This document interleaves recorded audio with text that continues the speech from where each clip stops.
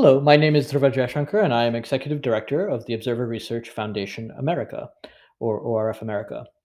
ORF America is a think tank in Washington, D.C., dedicated to addressing policy challenges facing the United States, India, and their partners in a rapidly changing world.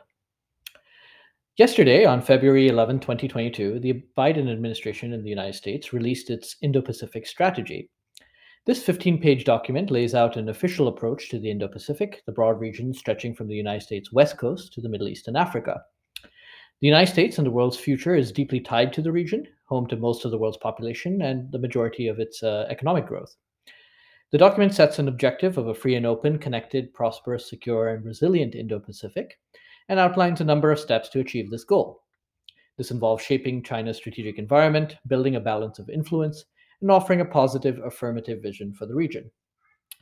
Up front, there's a clear acknowledgement that most regional challenges are due to China's, quote, harmful behavior. Although China looms large, Biden administration officials have been keen to point out that this Indo Pacific strategy is not the same as their overall China strategy. They perceive the China challenge to be broader, more global, and across many domains, although most apparent in the Indo Pacific. In this respect, the Indo Pacific strategy represents broad continuity with the Trump administration. Another area of continuity, and one of particular importance to me, involves the elevated role of India. We support a strong India as a partner, the document clearly states. It also promises to support India's role as a net security provider. The Quad, involving Australia, India, Japan, and the United States, is projected as a central building block of US engagement with the region. Now, this is not to suggest that US allies in the Indo Pacific have been downgraded.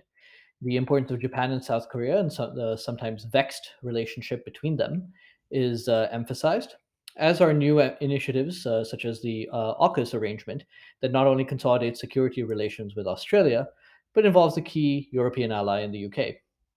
In fact, the role of emerging technologies, of which AUKUS is one important element, is a cardinal theme throughout the strategy. Additionally, engagement with the Southeast Asian countries that comprise ASEAN and other states, such as the South Pacific, is very much a focus. The Biden administration is very sensitive to requests that these countries should not feel compelled to choose between the United States and China, so there are pains to highlight an affirmative role on the part of the US.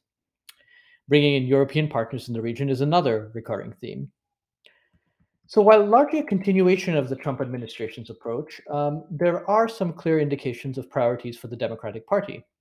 Chief amongst these is climate change, but also nonproliferation and human rights. Whether these priorities can be sustained under future administrations is certainly questionable. As a whole, the document bears the strong imprint of Kurt Campbell, who is currently Indo Pacific coordinator at the National Security Council, and his proteges such as Mira Rapp Hooper, Ed Kagan, Laura Rosenberger, and Rush Doshi. This approach, their approach to the Indo Pacific, has been criticized by some Democratic Party policy stalwarts who believe it's too confrontational, and this applies mostly to China hands. While the Biden administration can be credited with recognizing and building upon some of the changes made by the Trump administration on Indo Pacific policy, including recognizing the very term and also recognizing the broad challenge posed by China, it's still a hotly debated topic in DC policy circles. Finally, if there's one major point of criticism or concern, it might apply to the lack of detail on a US economic strategy for the region. This is in some ways understandable, given constraining domestic priorities in the United States and the lack of support for forward leaning trade agreements in the US Congress.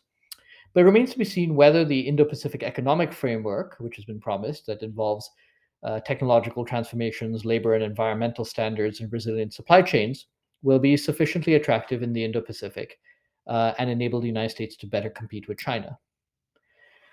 This has been Dhruva Jayashankar of ORF America. Thank you for joining me on Conversation 6. Follow ORF America on Twitter for a lot more on the Indo Pacific and the Quad. Thank you.